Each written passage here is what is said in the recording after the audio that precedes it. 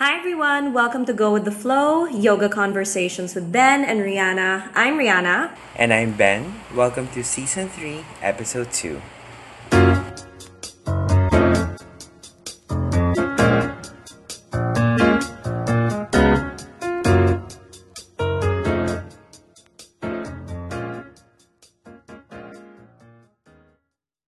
Yeah, so everyone, welcome. My name is Ben, and of course, you met Rihanna. We are from Inner Power Vinyasa, which is a yoga teacher training school. We also do a podcast called Go with the Flow, Yoga Conversations with Ben and Rihanna. And we teach at Beyond Yoga. So most of our classes are teach Vinyasa. So just to give you a background about myself, I've been teaching for 8 years and been practicing for 10 years now. So most of my practice has been vinyasa, and I'm trained in hatha as well, and I got my certification from the Victorian Institute in Melbourne, um, doing 500 hours of uh, a diploma in yoga teaching.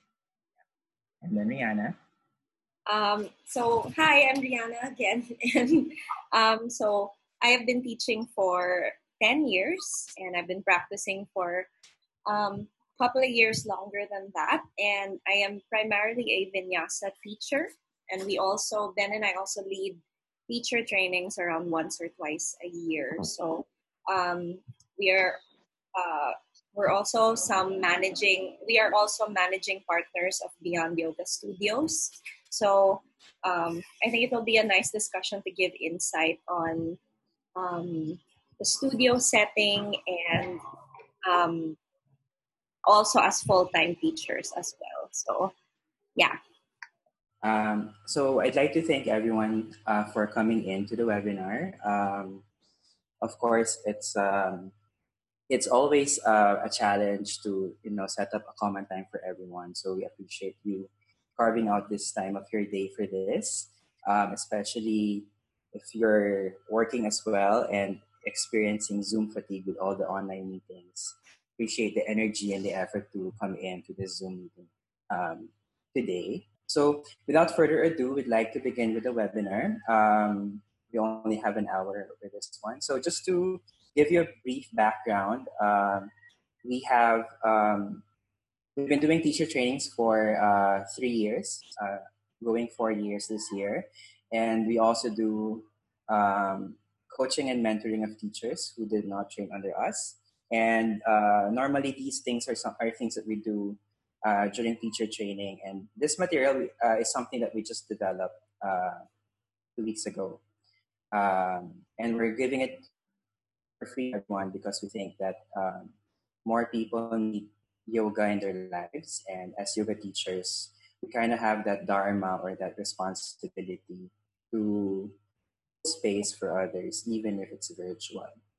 So, if you have any questions that are pressing, and put them in the chat box. If you want to ask it uh, verbally, you can raise your hand. So there's a raise hand option in the participants page, and then we'll try to address them as we go along. So learn from you as much as we will learn. You will learn from us. So let's keep the discussion open. My internet is unstable at this, so we're gonna proceed. Um, this webinar is about teaching yoga online and navigating our roles as yoga teachers in this digital shift. So this is the first part of the training or of the webinar. We divided into two.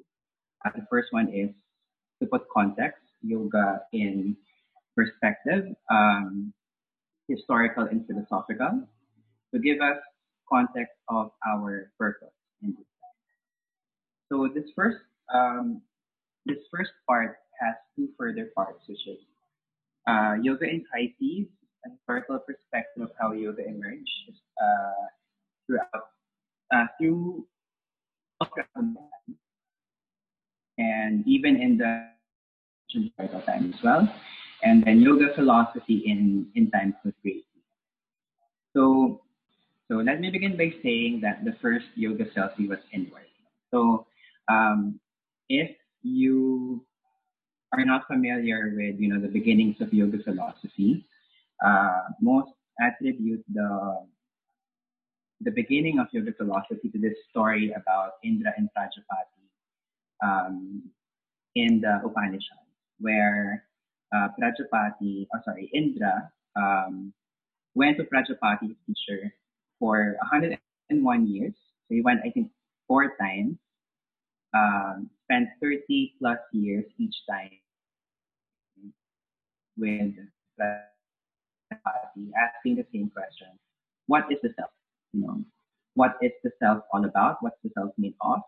And how do you understand the self? So when we talk about yoga practice, it's always about that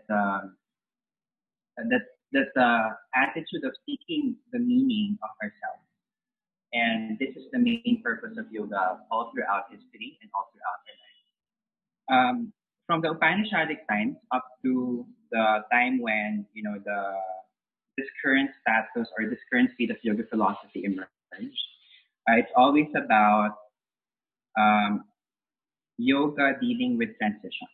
So when Brahmanism, or the belief system that depended a lot on sacrifices, ended and Hinduism emerged, it's really about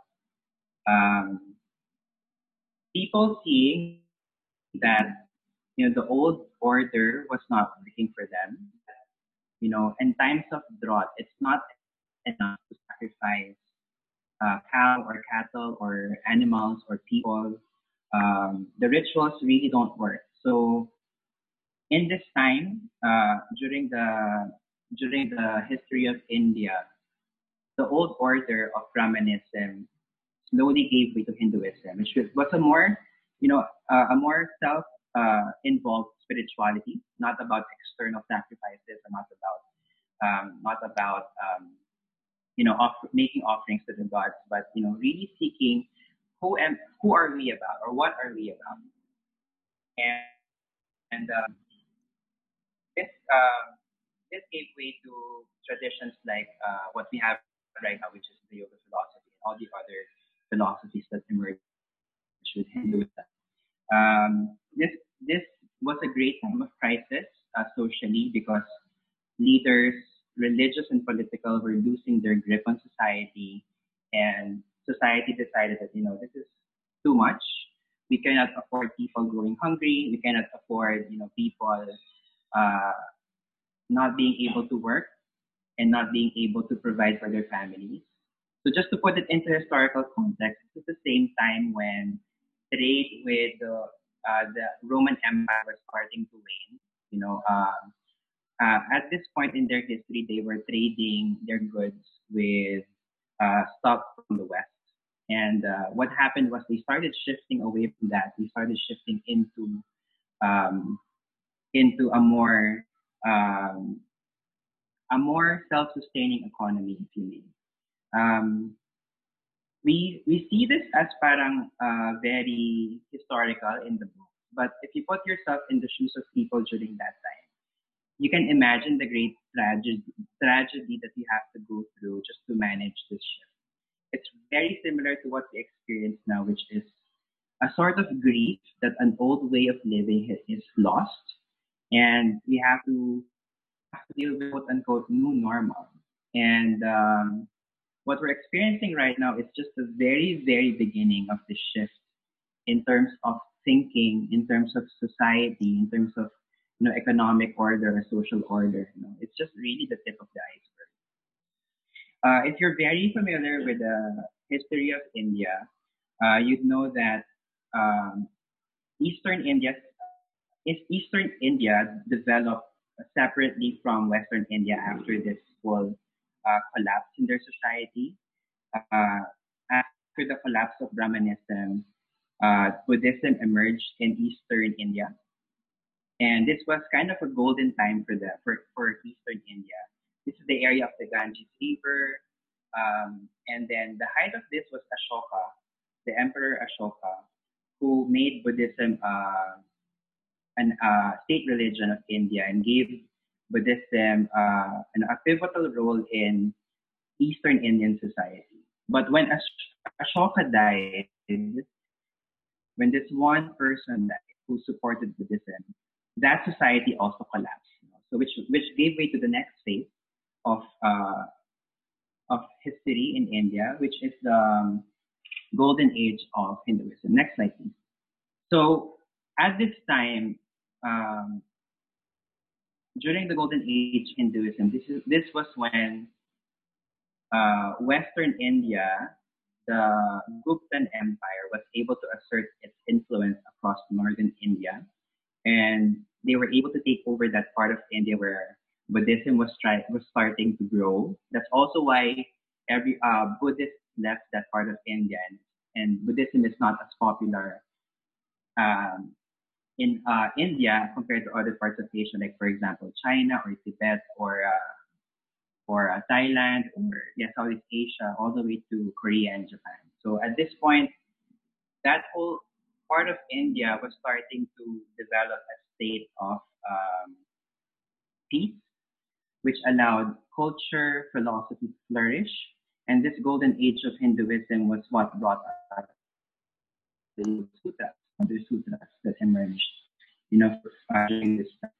So whenever you have a time in history where the society kind of collapses, you see an evolution of the yoga philosophy in such a way that it becomes a bit more refined, but it always adjusts to the time.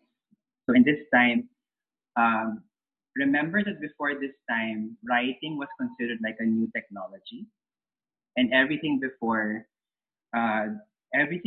this time was taught either through oral tradition. So for people during this age, to be able to write something on paper is kind of the same way as to be able to teach yoga through Zoom, for example. People see that as that newfangled technology, but it's not traditional. So people have a very off attitude towards it because it doesn't constitute their tradition. And we'll see this pattern all throughout, the history of yoga in context of the changes in the time.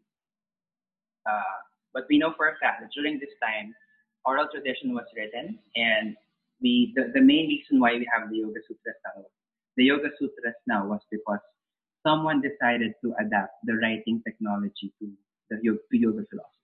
There was a long time of peace in India until such a time when the British Raj came in, or the British Empire came in, and I think they were quite complacent with the presence of the British in India until such a time when they were pushed to the brink of collapse during the Great Famine of India, which is very recent. It's like in the 1800s, the late 1880s. And what happened during the British Raj was that all elements of Indian culture were deemed as inferior to Western ideas. So whatever the British came in, they decided that this is the best thing, and all that we believe in natively are inferior to all of that teaching. But what happened after that, when the Great Famine of India happened, was that it pushed Indians to wake up and realize that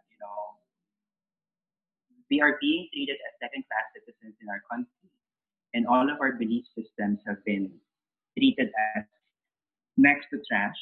So there was a revival of all of these philosophies, and then that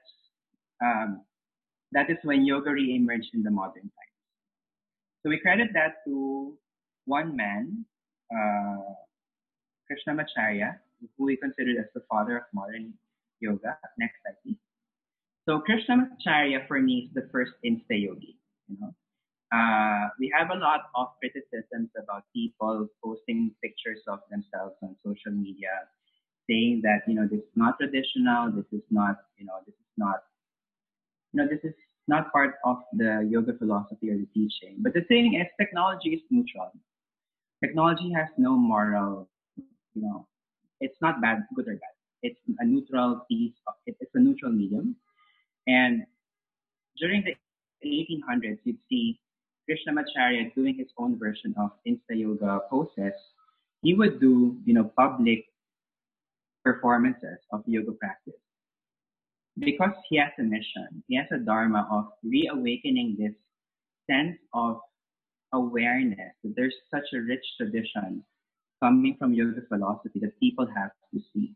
And he understood that people needed spectacle for them to believe. So he gave them spectacle for the sake of bringing awareness to people, not for the sake of ego or pride, but for the sake of showing that this is tradition, getting their attention.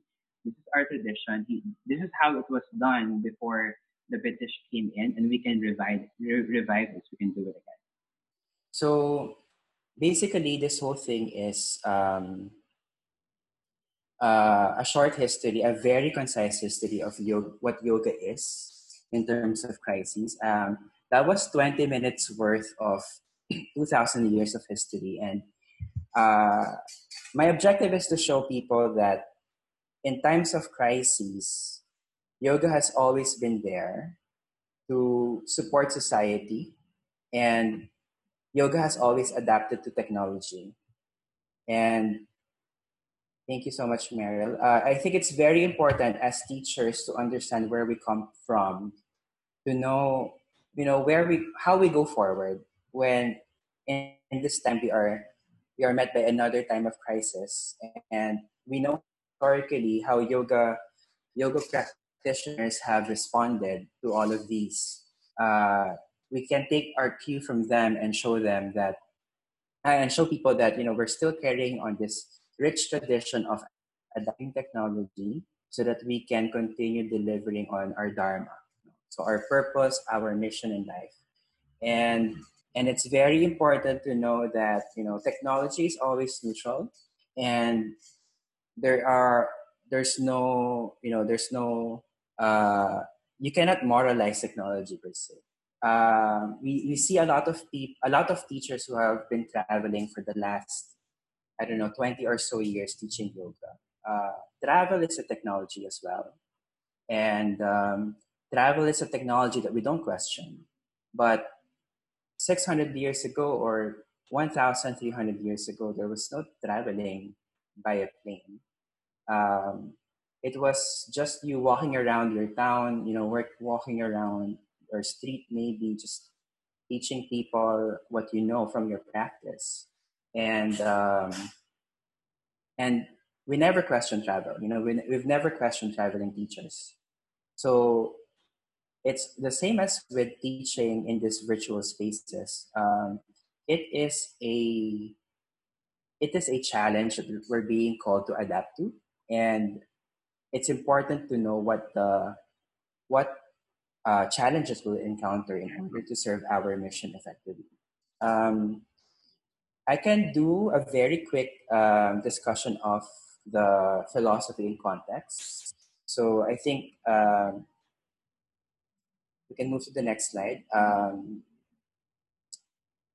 When we talk about yoga teaching, we always go straight to asana teaching, and we kind of forget the first two parts of the Yoga Sutra, of the eight limbs of yoga, which are the yamas and niyamas. And I think it's a good reminder for us to.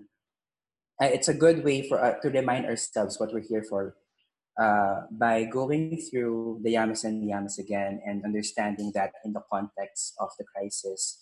And I think this is when the yamas and the niyamas become most salient. Non-violence, for example, by simply, simply staying at home. Staying at home is ahimsa. We stop people.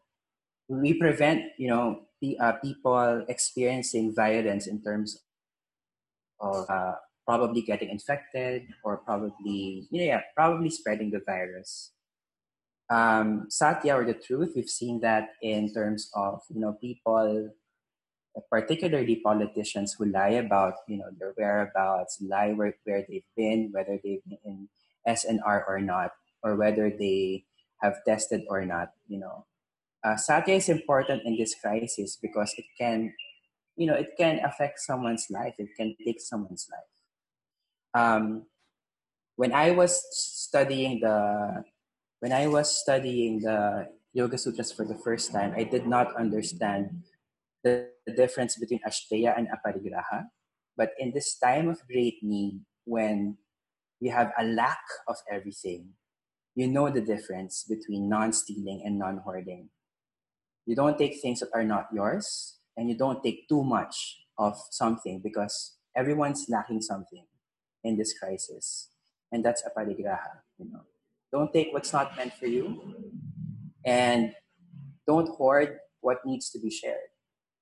And then brahmacharya is not just sexual restraint, but energetic restraint.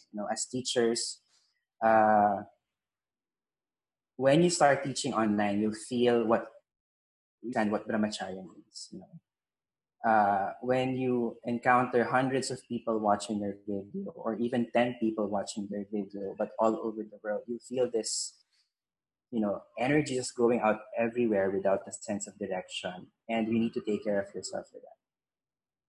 And the next, the niyamas in context. Saucha or cleanliness, very obvious. Just wash your hands. And, wash your hands becomes the most obvious these days, right? So you think that what's the point of washing my hands? Well, this is the point of washing your hands. It can save lives. And Santosha, I forgot what Santosha is, but I'll remember. Anyone who remembers Santosha? I'm sure it's at the tip of my tongue, but I'll remember it later on. Santosha. Contentment, yes. So very related to non-hoarding, aparigraha, and non-stealing. So whatever you have, be happy with it. And at the same time, in the context of teaching, whatever medium you have in teaching, you take that and you make the most out of it. And this is the only medium that we have. We can't wish for anything else. And then Santosha calls us to be content with what we have. Finally, tapas, vadhyaya, and ishvara pranidhana. Tapas is work. And teaching online requires a lot of effort and work.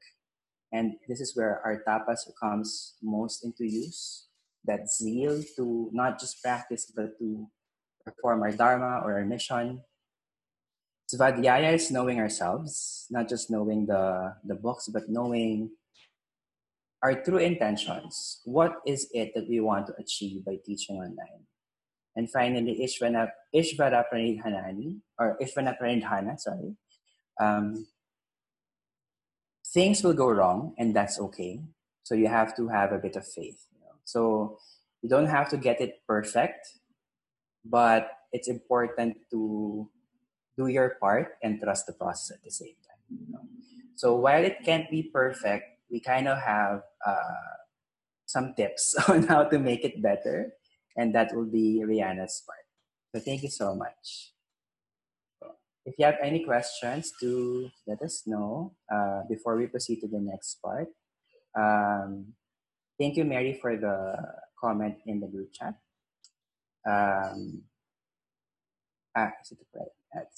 Yeah. So any questions before we proceed with Rihanna's part, or while Rihanna's setting up her part?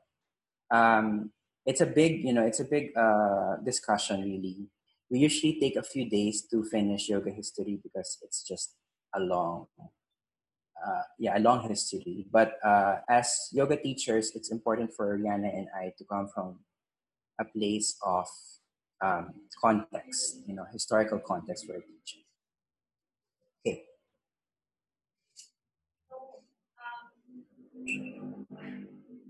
Look at everything that Ben discussed. Parang I think it needs to be something that we slowly shift our mindsets to and accept.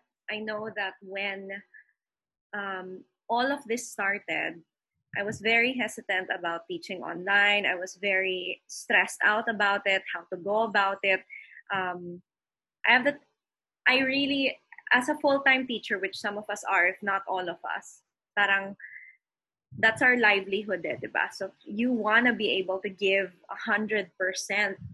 And as much as we all know, teaching online is never going to be the perfect setting for what it is we want. Especially as yoga teachers, I think the number one thing we have to do is kind of just go with the flow and accept the current situation, because the faster we can adapt, the more people we can help through yoga. And especially, I think, in this pandemic, um, people who have taken our training know this. I put a lot of responsibility as a yoga teacher on myself to really sharing what I've learned from my practice with others. And I guess that's why we're all here, right? We want to give the best we can. And teaching yoga in the digital shift does not mean that it takes away any authenticity to it or whatever, as long as we put ourselves in the right mindset for it. So number one thing is we really need to, first and foremost, knowing what we know about the pandemic, I really truly think that the first step to doing this is accepting that this new normal is our current reality. It may not be forever, but it definitely will be this way for a while. So at the end of the day, I think the mission needs to be bigger than whatever preference it is we have, because if we're here to share yoga, the faster we can get it out there with as much quality as we can, I think it will be more helpful. So as teachers, I think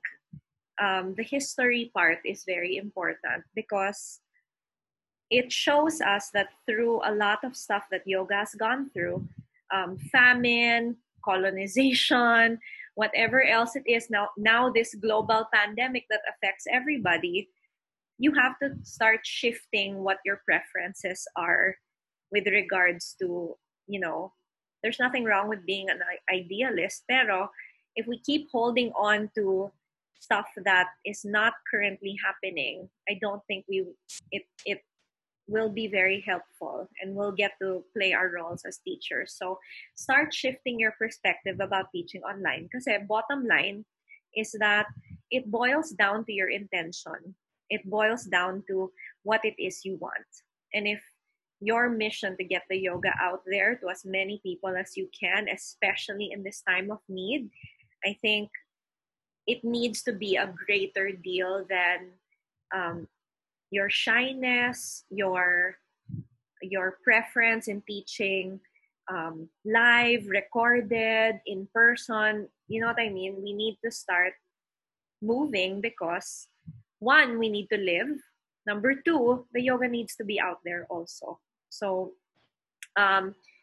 intention is everything. And so our sankalpa, our intention, is of the utmost priority now, because I think now more than ever, I'm sure you guys have noticed this also, yoga is already in the mainstream, pero even more now, I think we're all starting to realize the value of what it is we are teaching. And there's a reason for why it's been around for so long and has gone through everything it's gone through and persevered to this very day. And if it's gone through a lot of things and adjusted to all sorts of technology, whether that is writing, travel, the yoga will be there as long as our intentions are clear about it. So we get a lot of questions as to how it is we can make teaching online a more valuable experience. And I think one thing that it really boils down to, more than figuring out the best angle for your camera or the best technology, because the truth is there are so many platforms out there. It may not be Zoom, it may be let's say a Facebook video call, which I found has been pretty okay also. A Facebook video call also costs nothing. If the connection is unstable, you can figure out a way to record maybe, or maybe um, or maybe have a certain time of the day where your connection is better. But basically, I think there are lots of things that can go wrong. But I think ultimately, it boils down to the skills we have as a teacher. And so I find, especially with myself, lumalabas yung what skill level it is I have to communicate, because ultimately, and the people who have taken training under us know this, yoga teacher, being a yoga teacher is ultimately a communications job.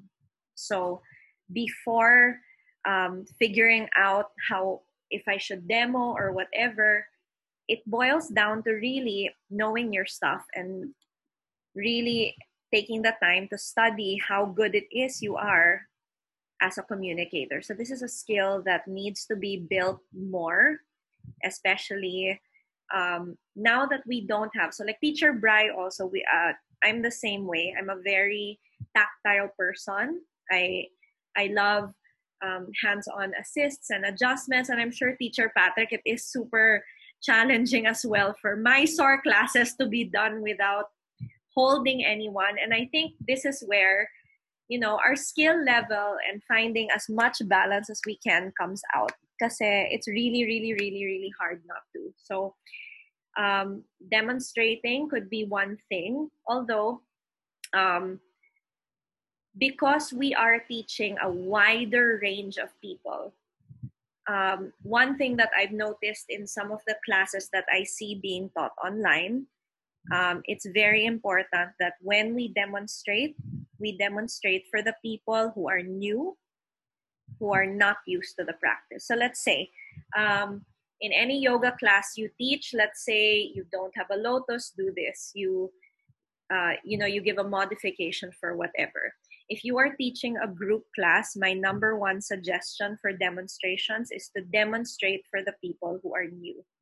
A lot of the times, brand new people are visual learners, and it doesn't make sense to be in a Vashisthasana, big toe bind, and then say, you could also step the left foot down in front of your, you know what I mean? They're not going to hear anything because the only thing they've seen is the hardest version of whatever it is available and try to copy that. So, especially if your regulars are there with you in the space, if you call it out verbally, they will probably understand you. The new ones will not. So a lot of the times, the new ones, and I'm sure you've seen this in your classes, they will be staring at the person next to them for whatever it is they need to do, because sometimes the cueing is too much. The cueing is too much, or it's going really fast. So demonstrate for the beginners because they are watching you, I would say maybe 60% more than they are probably listening, if that makes sense. So take note that beginners are usually visual learners. Another skill that we need to amp up, especially during this time, is the awareness we have of the people that we teach. So personally, I'm not a teacher who is very good at teaching way too many people. Number one, because I find that I take way too much time on one person. And number two, in a Zoom setting, I would like, as much as we would like to give everyone the equal amount of attention, we know it's kind of not super possible. Like even if me giving this slideshow, I'm going through the little thumbnails of your faces just so I can see if we're connecting. Pero one thing we have to build is the awareness we have for who it is we're teaching. So recognizing individual skeletal structure, recognizing that maybe not everything you say will apply to absolutely everyone, and that also boils down to the cues that we have. So because there is more room for error without us being in the room with the people that we teach, you have to make sure that what you are teaching is specific, is individualized, recognizes each person as an individual being as well. So, for example, there are some things that can be blanketed, but I'm not such a big fan of blanket statements in yoga cues. So, um, and I think it's very important that we teach maybe with a little bit more detail than we would if we were in person and could see them and maybe demonstrate what we mean. Pero the language is very important, especially now. So let's say there's a question also before na, should I demonstrate or should I sit in front of the camera and watch everybody? So that really depends. If you are around people who are used to your teaching language, then that's probably possible to sit down and be like this, talking like this. But chances are, and whether or not you put gentle yoga, if you put power vinyasa flow or whatever it is, every single class needs to be treated as an open level class. So there is no such thing as a non-open level. There's no such thing as real beginner, intermediate, advanced, because everything is open level. And I think your language needs to be open enough to give them choices as to what they do with their body without feeling like they're stuck in a box, if that makes sense. So there are certain alignment things that apply to all, pero especially in a situation where you can't be with them and actually see, you have to be 10 times more careful with how you say things and in what the amount of detail. So there are times also na it makes sense to go for a little less. It makes sense to go, like, let's say for the vinyasa teachers, I've noticed also na parang you don't have to jam pack your entire class with everything it is you want to teach, even if it is a more entertaining situation. You have to remember what it is you are here for also. So, and we were talking also about brahmacharya. You also have to remember na one thing that makes teaching online difficult and what makes Zoom fatigue real is that we feed off the energy of the people that we teach. So make sure that the amount of classes you teach, the length of time you teach, doesn't completely drain you out, so that it is something that is more sustainable. So I find that actually we could do, like in Beyond's classes, we've been doing like an hour and 15. To be honest, on an online platform, 45 to an hour may be smart also. So that is something that you can consider, because there are lots of factors in people's homes that are difficult. Like I taught a yoga class where her son was knocking over the laptop and the cell phone camera, and then she ended up just having to leave because it was too much. And we were an hour, 5 minutes into the class na. So consider also the amount of energy it takes to teach for as long and as frequent as you do. Those are things that you have to consider. But I think one thing that really needs to be emphasized is queuing talaga. Kasi this is right now the only skill we have, the skill that we have that will really make your classes good or not. And ultimately, what it is when we teach, we need to figure out also parang, are we teaching shapes or are we teaching an intuitive experience, if that makes sense? So I think one thing that this pandemic has brought out is the value of yoga being more than just shapes, more than fancy poses, more than Pincha Mayurasana, more than Warrior Two, more than Bakasana and whatever. One thing that we have over other physical practices out there is that this is meant to be an intuitive experience. And I think that's something that we need to put forth and emphasize. So as teachers also, because it is a brand new landscape, it can be quite difficult to get people in class. So one thing I found that has been helpful for me is really figuring out who you are as a teacher.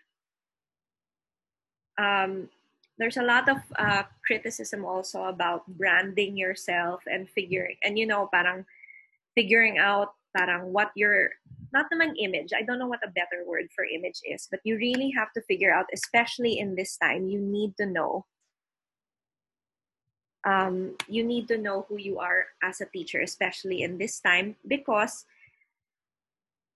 people need to know what they're in for. There's a comfort that people have when they know what you are about. So for them to come in, they need to understand what kind of teacher you are, what it is you offer, what the experience is going to be like. Because if all of us say Vinyasa Yoga, period, without really knowing who I am as a teacher, without knowing what my teaching philosophy is, it's not going to be something that they will feel comfortable just jumping into without understanding who you are. So, and important also to specify what kind of people you are teaching.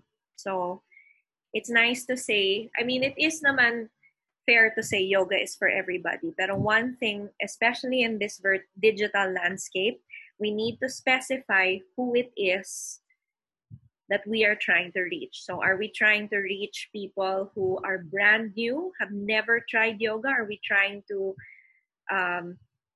continue the practice of practitioners who have been around for a while? And Marisol, yes, honestly, I feel shorter classes are beneficial in this time. To be honest, I think it asks less bandwidth from people, and I think 45 minutes is fair. To be honest, there are other places that offer 30, and that's not bad. We also have to value then a little practice. It doesn't always have to be an hour and a half, an hour. Parang you could offer a variety of things. A short, like let's say if you upload videos, a shorter 10-15 minute class is also valuable as a 1 hour 15. Syempre, it's not the same, pero you need to get the practice out there. So your content could be as short as a 10-minute something before winding down, a 10-minute meditation, a 10-minute something. That could be something that in your roster of things that you're going to offer also. So I think there's value in that. Yoga tends also to get looped into the fitness thing, which it is. I think we're all going to agree. Like, let's say if you practice something super dynamic like Ashtanga, Rocket, or if you teach a very strong Vinyasa class, I think everyone's going to say it's a good workout, which is true. Pero if we're going to be realistic about it, I think we need to understand that when it comes to selling yoga as just a workout, there are lots of other options that are probably better workout-wise. Does that make sense? There is cardio dance classes. There are, I don't know, lots of things. Rowing, there's HIIT, there's lots of other things. So I think especially now, we have to embrace that yoga is much more than just a physical practice. And that if we're going to bring yoga out there, we need to push out the value of it being more than fat burning, cardio, whatever. Do you know what I mean? They're all great benefits, where you can get better workouts other places, right? They can get yoga better workouts in other places. So I think if we're true to the path of yoga as full-time yoga teachers, we need to quote-unquote sell yoga as a whole. We need to bring out the benefit that yoga is more than a physical practice. And I think it's something that people are starting to embrace more and more in this pandemic. So we get lots of people who are brand new, who have never tried yoga and are feeling a lot more relief. So that's something that I think needs to be emphasized more as teachers. And I think something we shouldn't shy away from or feel that people will be intimidated, because as we've seen in the history, yoga adapts, yoga will survive throughout whatever it is. And it's very important for us also as teachers ultimately to trust what it is that we teach. We have to trust the practice, that it is going to work as long as we teach it with good intention and we don't cherry pick what parts of yoga we like.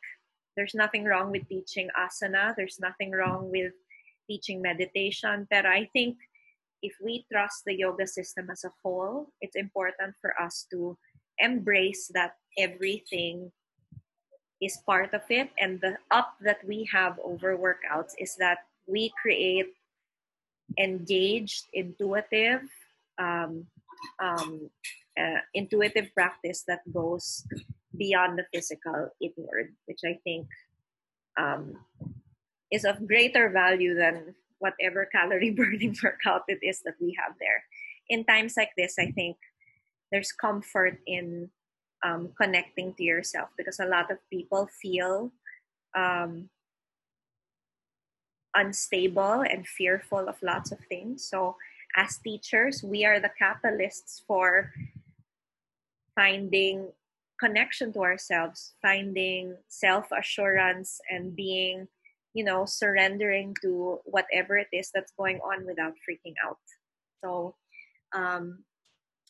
yeah, for me, I think these are some of the things that we need to um, revisit as teachers. For those of us who have been teaching out there for a while, I think we need to go back to the basics, like how well is my communication? Am I creating an opportunity for intuition and an experience that will help them turn inwards, or am I just teaching shapes and fun things, which is nice also, pero I think there's lots more value in presenting the practice as a whole and trusting that it'll work for other people. But yeah, that's it for me. Does anyone have any questions for me or Ben, or anything that we can talk about all together as teachers? Hi, I have a question. So, my main issue is here in Iloilo, yoga is not popular yet. And I have been teaching free but short online classes like through Instagram, Zoom, and Facebook, all of that. And I want to know your thoughts or any advice you may have, because I'm planning to, of course, eventually make it paid classes. But it's hard because here, for one, teaching on Zoom has been difficult. Like, people are not ready to, move over to Zoom. And then yoga is not as popular yet, so people don't feel like it's necessary yet. So I'm kind of in between, like, do I continue teaching just short free online classes, but of course in the long run that's not good, or do I just go and do the paid classes, but possibly, like, I don't know, maybe not many students will come and attend. So that's my issue. I think it depends nga on the way it's presented to your market. So syempre, the market na you have is something that you probably are aware of. So it may be also a good marketing technique to show that it is a grounding, meditative. You can put the word relax in there, which I think everyone needs right now. You could consider. So how have the free trials been going though? Not that many have been joining, like less than 5 usually, always. So ayun, so far, or yeah. And what I would do is, when I would teach, I would have another teacher, like wherever they're from, whether they're in Bacolod or Manila, like join, so that they kind of are demoing, I do the cues. So I haven't like been like tired or exhausted from the teaching. It works well that way. Pero yeah, the attendance is not as high as I would like it to be. it's not reaching that many people yet? Honestly, here in I also no, I was also wondering if you have approached like natural communities, like for example, schools or workplaces, because it's hard to get a new community together in any in any setting. But I think if you go for natural communities like schools, which have group of teachers, you can go to workplaces. You can offer it to healthcare workers who need the most. They would appreciate it for sure. So hospital employees, I don't know, public healthcare workers and everything. I think that's the easiest thing to do is to always approach the natural communities instead of making one from scratch. I can't say I share the same experience because teaching in Manila is very different. But I do know that we have an expert in non-Manila studios here. So Jelly built her community from scratch in Baguio, and I think for Jelly it was just uh, relentless pursuit of building, a group of people who are passionate about yoga, and it's good to have like a long-term plan in a way that you have to be okay with having just one and then two and then two and then three and then one. You have to be okay with that whole process. And we always say to our teachers that you have to be in it for the long game.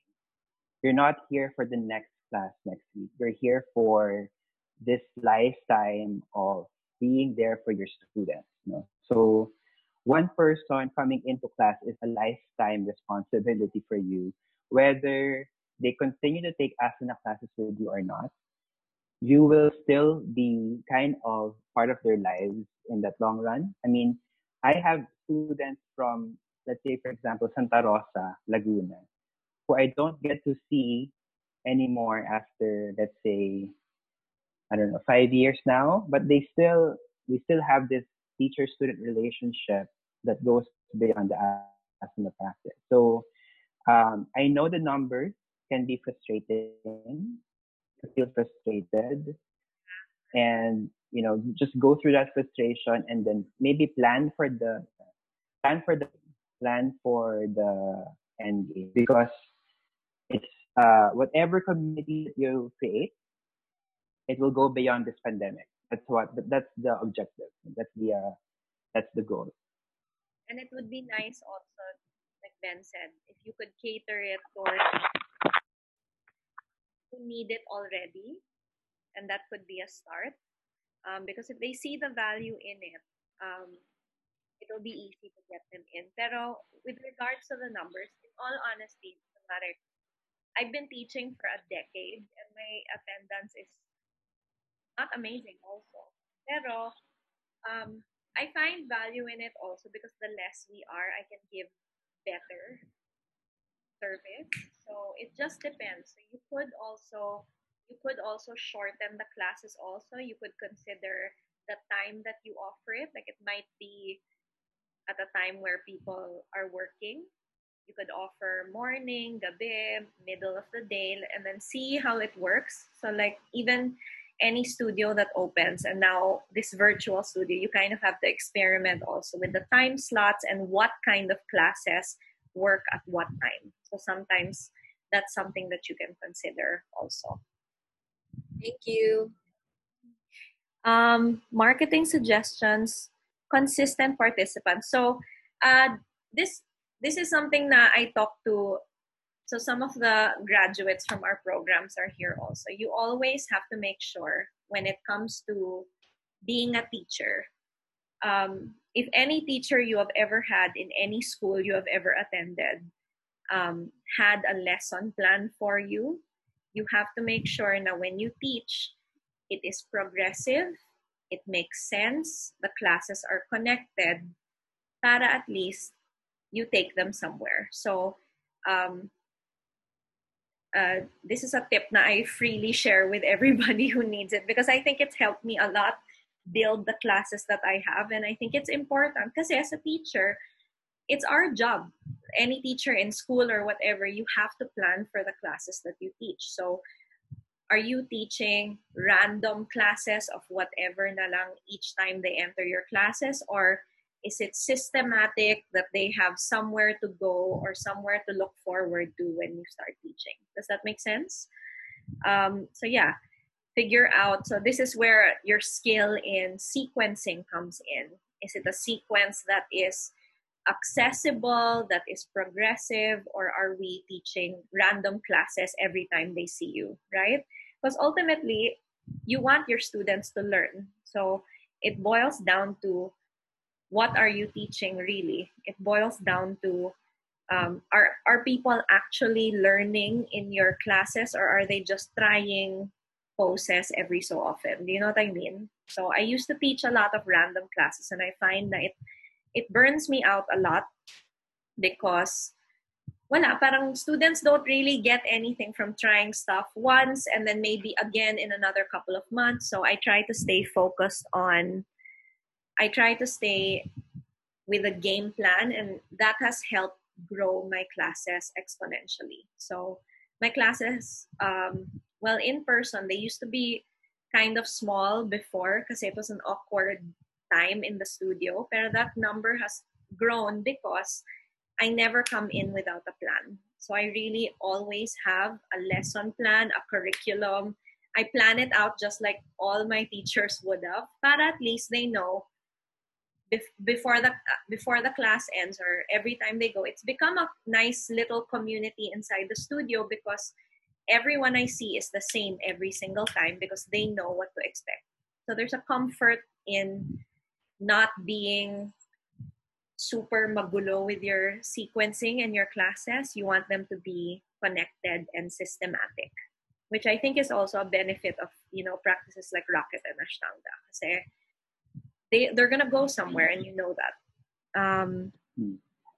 When we talk about progressive, we don't always mean it's physically progressive in terms of you'll get from Pincha Mayurasana to Scorpion in the next class.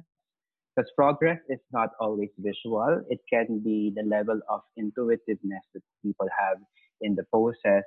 You can have progress in, Warrior 2, wherein you're a bit more connected to your feet, you're a bit more connected to your legs, your hips. There are different layers of progress as well. So that's what we mean when we say progress or progressive. At the same time, sometimes it's hard to decide what to teach, but you always have to listen to yourself. So you have to listen to your body, and you have to trust your body. You have to trust your intuition that maybe something that you feel or a practice that addresses what you feel is something that's worth sharing to others. So what I don't do is I don't try to imagine what people want. I never try to second guess what people need or what people want from me. What I always do is to listen to my body, myself, and I'm going to tell people, this is what my body asks from me today. Maybe you'll take something from it that's of value to you. Maybe it's not the whole class. Maybe you're going to hate my Trikonasana variations, but that's what my body wants. And I'm just sharing because maybe one or two people will need it, will appreciate it. But again, it's I think sometimes because we get looped into this attachment to affirmation or validation, we kind of become enslaved to the idea that we have to perform in class when we don't. It's not a performance; it's a practice. So you have to share your practice by listening to yourself and telling people, now, this is where I'm going today, and that's it. At least you know where you're coming from, and you don't have to second guess that. So I think that will come hand in hand with the planning. If you're looking for inspiration, if you don't know where to start with your own body and then plan from there. And then tell people what you plan to do with them, not to them. You're not doing things to people. You are sharing something with them that you do with yourself. So something authentic is marketable. People will always see through any false advertising claims. I mean, we've seen a lot of those claims circling around, and people can always suss out anything that's not authentic. Jelly, you raised your Yeah. hand. Hey, just have a question because right now with my with the situation that we can't all be together and see face to face, I do have students and trainees who do not have access to strong and consistent internet, and they are still looking for that sense of having someone hold space for them, whether it's on or off the mat, if that makes sense. So, what in your do you have any experience, Ben, Rihanna, or the other teachers in this call, where you found alternative channels or ways to hold space for people that it's not a live Zoom call or a video call or a recorded class. Yeah, so that's it. I do have something. I have an insight on this because I we've been doing the podcast for 2 seasons, so 2 years. And I always get comments from people that I should start a meditation podcast or an ASMR podcast for them to go to sleep. And I always found that amusing and entertaining. But at this time, I find it a very effective medium for to deliver a class with very low bandwidth. You can record a podcast of you just teaching, just saying the instructions, and remember that part of our niyamas is faith, and having a bit of faith that this medium will do its work will kind of go a long way. Um, sometimes we really have to let go of a bit of control in order to deliver the mission that uh, I was in a wellness talk with Rachel Bonifacios, the owner of Treehouse Yoga, on mental wellness. And what she was saying that we're experiencing grief and we're losing the sense of control over what's happening. So that's a part of that stage of grief, and being able to be okay with that is one step towards healing ourselves. So maybe recording a podcast of you teaching is not just healing for the student, but also for you. We know how healing a sound can be, especially a familiar sound. Just listening to the sound of someone chanting can bring enormous benefit to people. So how much more the sound of a familiar teacher's voice could be healing and bring a sense of normalcy to someone. So I've, from my end, that's my suggestion.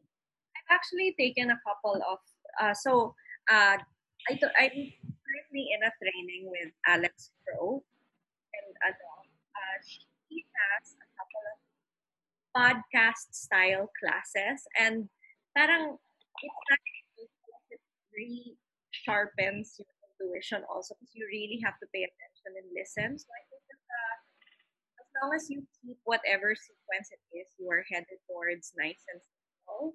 Yeah, that's true. Yeah. And you can start a free podcast. Like what we did was just a free service. And you know what? I think everyone should do it. We need a lot of Filipino yoga teachers' voices out there. And if you are not the vlogging type, because I'm not, I don't like vlogging and putting my face out there so much. But if you want to put, I mean, I think Filipino yoga teachers should put their voices out there and balance the conversation about yoga, because I'm sure you've been in other places around the world, and yoga teachers from the Philippines are some of the best in the world, but we're so gripped by this colonial mentality that only white teachers are good or only Indian teachers are good. But yoga does not look at culture or does not look at tradition. Well, not the history or geography or gender. For yoga, all of these are illusions. Doesn't matter what your passport is, but every viewpoint is valid. So maybe a yoga podcast is something that that you can. It's your gift to the world. It will be interesting to see that. Or you Tsaka, can also share your experiences. I'd love to hear, other people's experiences as well. We okay. have a question in the chat.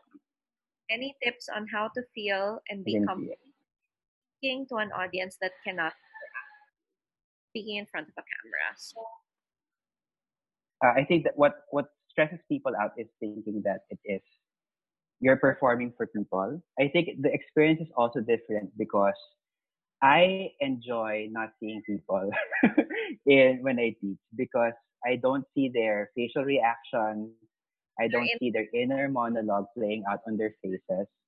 And I can be a bit more true to what I want to say when there are no faces reacting, in a resting bitch face. And of course, it's not their fault. It's their inner monologue. I don't blame people in the studio, but I really enjoy not seeing that, and I get to teach more authentically without seeing all of those other faces. But of course, that depends on your experience. Our number one tip is to have fun. Don't take yourself too seriously. If you make a mistake, just acknowledge it, move on. And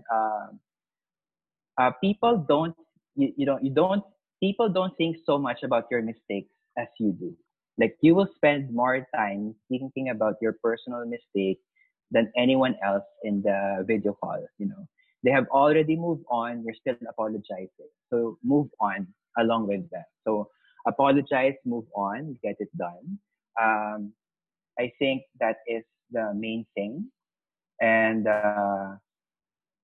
yeah, that's I think that's where I think the stress also comes from thinking that you're speaking to an audience. Maybe you can change that perspective by saying that you're thinking out loud. Like I'm just thinking out loud, and if you've been to Rihanna's class, you'll hear her, curse, you know, curse many times, sometimes, but it's okay. It's just the inner monologue coming out in public. But it's okay. I mean, words are just words. If they don't have intention, they don't have yeah. meaning. So you can say fuck many times in class without hurting anyone. It's just words. So again, it all boils down to intention. You're there to teach. So the audience is there, but they're not really judging you. They're just they're trying to be there for you, and you will be surprised at how supportive your students are of you. Like, don't take yourself too seriously. And I think if you take That's away it. the stress of parang how well they think you're doing, and then just whatever it is you're teaching simple and something that you truly know, an easier time being more comfortable. So teach something that You're you cha- you're choppy again. teach something that you planned for. Yeah. Feeling inspired and more excited to dive into. Yeah. Um, that's exactly what you should do. I think you should just dive into it. And you will really learn more in the process than in the planning of it. Um, Bri and Liz were saying that they like doing it front camera because they want to see themselves more than other people. And I agree. I also have people who don't like joining in the calls in video, so they just lurk around in the background, which I don't mind. Win-win scenario for both of us. I don't see a reaction.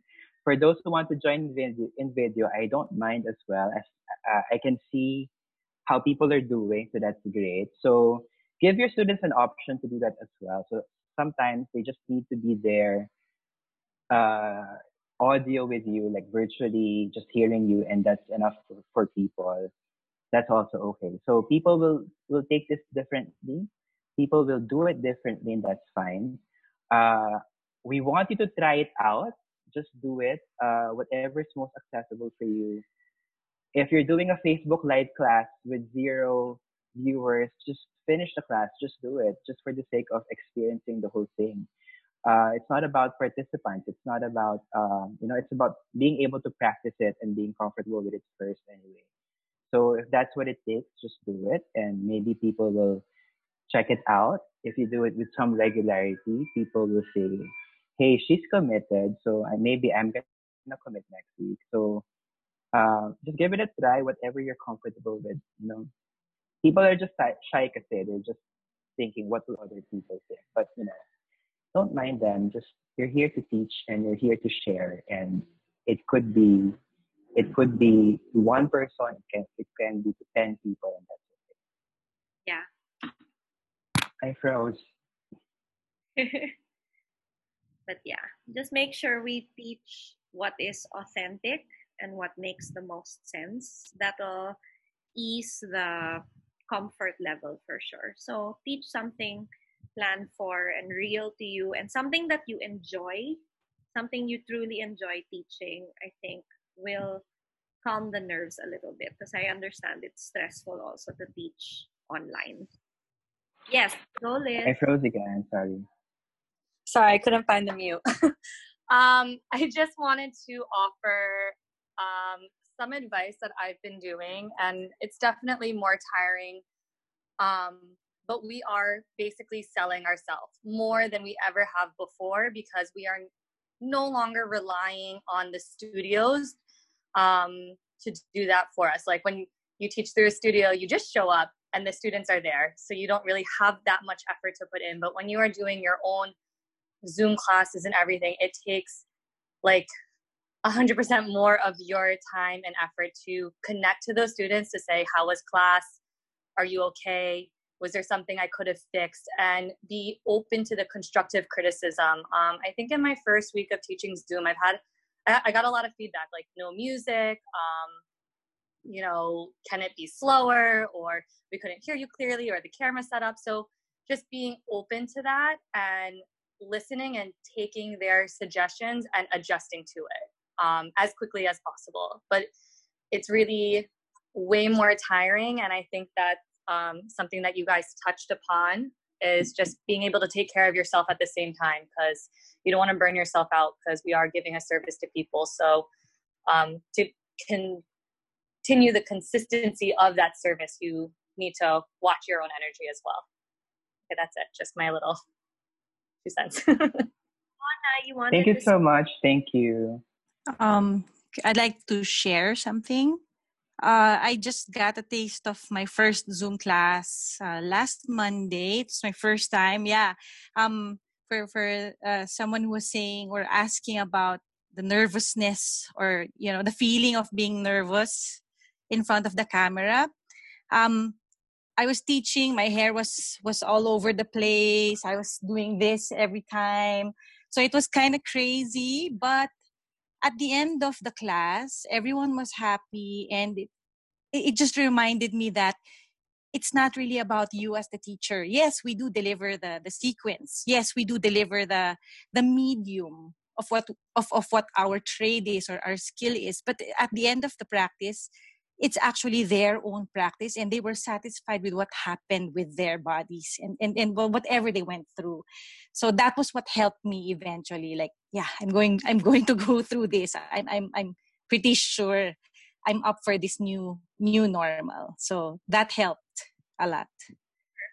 I think if we take our focus from us, I think that helps also the performance aspect. Not about us ever. And as much as we have a lot of fears about it, which are totally valid and understandable, at the end of the day, people just want to practice. And if what you're offering is real and accessible and honest to what makes sense to you, I think people will connect with that. Thank you so much. I like that. Does anyone have anything to share also? It's a little past time na. I think we're good if we don't have any other sharing or thoughts or questions. We'll always be online though. So if you have any questions at all, you can always contact us on our social media. We're Inner Power Vinyasa, and then you can reach out to me, Ben, and Rihanna individually on IG or FB anyway. So you can also add us on Facebook if you want to. And then, yeah, I mean, we love discussing all of these things. Anything geeky about yoga, anything about practice, and we're always happy to share our thoughts, especially now that we're able to connect to this medium. And yeah, I think that's it. I'm super happy because parang it's made the world smaller, and a lot of us here today are in a space sharing our shared experiences, and we have never been able to speak with each other before this. I mean, especially apart from the people that I know already. Pero I like so much that the world has gotten smaller, and I think that's one thing that we look to technology as being on our side. So, before we wanted to say thank you so much for everyone, to everyone for taking their time, and we understand na it can be really scary. It can be really intimidating to shift into this new normal. Pero I think the faster we adapt and accept and just surrender to the process and move forward, I think ultimately our responsibility as teachers is to share the practice, and that needs to be bigger than whatever it is that holds us back from doing so. So yeah, I really wish you all good luck in your classes, and like Ben said, we're always there for you guys just in case you have any questions or you want to chat again or whatever. We're always open to that. Thank you so much. Thanks everyone. Namaste. Namaste.